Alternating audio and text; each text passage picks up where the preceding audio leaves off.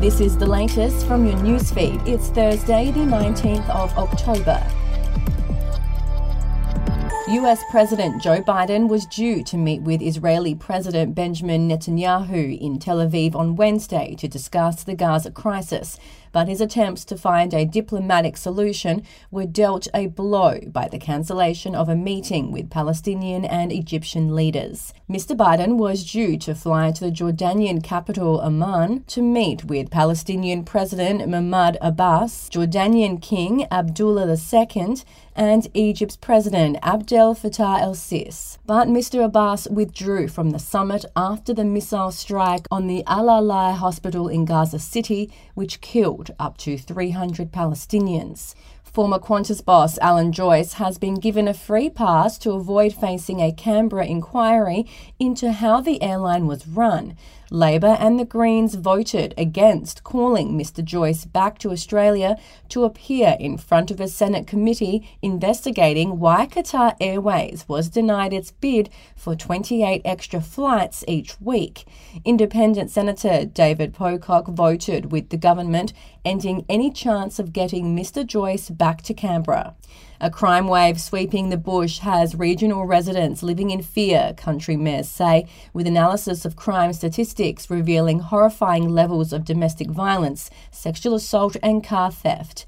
The new report by the Country Mayors Association highlights a worsening bush crime epidemic, with Chairman Jamie Chaffrey saying regional residents were more likely to be victims of crime than their city counterparts, despite only about a third of the state's population living outside of Sydney.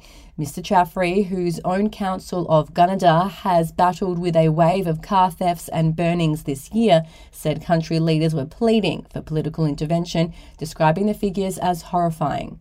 We'll be back after this. News doesn't have to be boring. The Brits have given Prince Harry a new nickname after yet another tell-all interview. Oh God, is it the Ginger Whinger? Let the team at news.com.au get you up to speed each day with their podcast, From the Newsroom. A couple were busted joining the Mile High Club. Well, I guess they can't fly Virgin anymore. Politics, sport, red carpets, royals. Get all the goss in just a few minutes. Follow From the Newsroom wherever you get your podcasts from.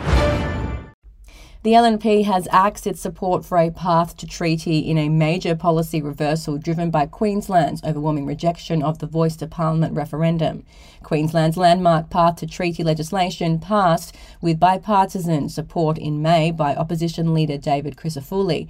Yesterday revealed the LNP will no longer support the divisive plan and abandon it if it wins government next October. It is among the most significant policy reversals since Australia, led by Queensland, decisively rejected Saturday's referendum. And South Australia's business sector has welcomed the merger of the universities of Adelaide and South Australia, which it has spruiked as a win for the local economy. Legislation that will amalgamate the universities is set to pass the Parliament after the government secured the support of Upper House crossbenchers Sarah Game and Connie Benaros. Their support follows backing from a key parliamentary committee on Tuesday, which said the merger carried risk but would advance the state's economic and social interests. We'll have another update to your newsfeed tomorrow.